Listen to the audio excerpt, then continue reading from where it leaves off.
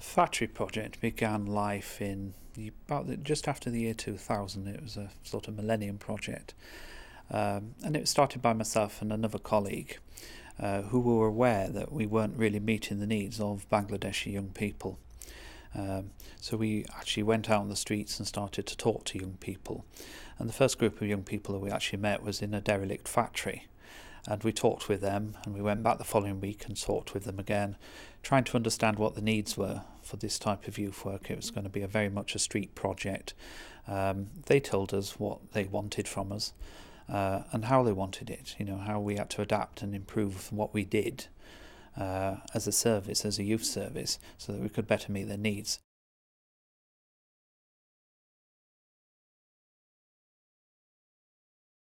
When we originally started, we started off with a very, very, very small budget, incredibly small, and just basically two of us. And we were both like white workers who aren't Muslim, which is a long way from the members who we were trying to meet the needs of. And we were very frank and said, we don't have a lot of experience. We have limitations. So can you teach us about Islam? Can you teach us about being young and Asian and about street life? Which they did.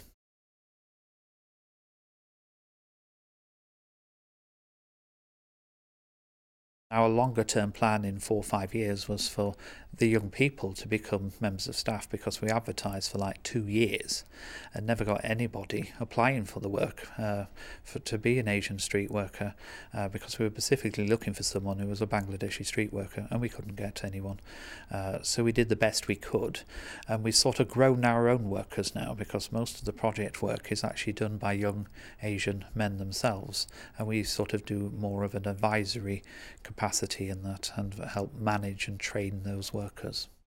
And what else have we got planned? Just giving out the programs. And Kasim has done a part-time workers certificate course through the county council, which has taught him how to be a youth worker, and that's done independently of us by County Hall. We have a training department. He's worked with them, and that's a 1-year training course where he did a whole series of activities that are work focused, but also formalised theoretical stuff, and he does that with trainers from other youth clubs, other workers, so he learns from lots of different directions.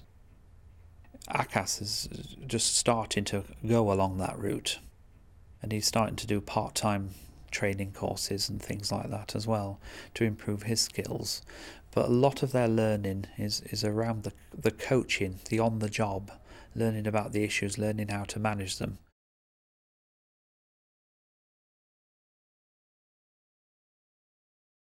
A lot of our work is done in the 13 to 19, 20-year-old age range, about 80% of it as part of our planning.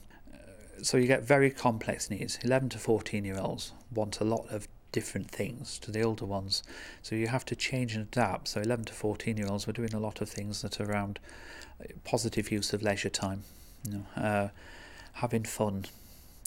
When you get over 14, 15, things are coming up like relationships, employment, exams, and the pressures of adult life are starting to emerge and focus on you. And our key job is helping the transition to adulthood through those key years, so we come out with happier young people that are more positive and know about how they fit into the wider world and the community at large, and how they can help it.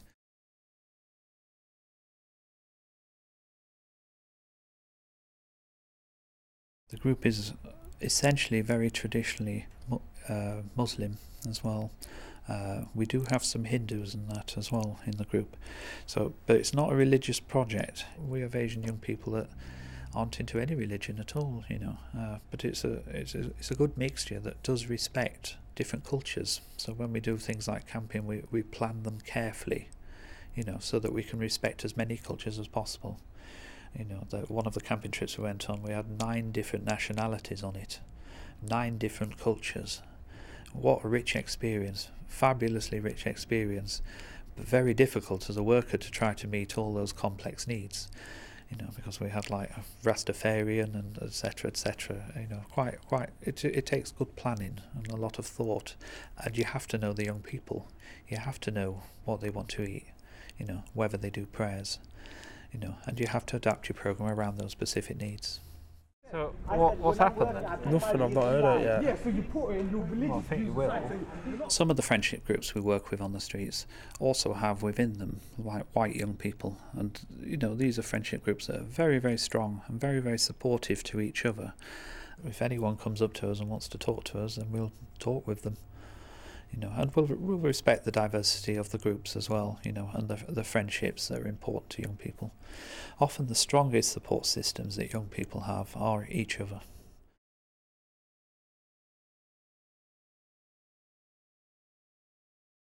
I think if all the activities weren't there and I didn't have a penny to do an activity, the relationships would still be there and the work would still go on.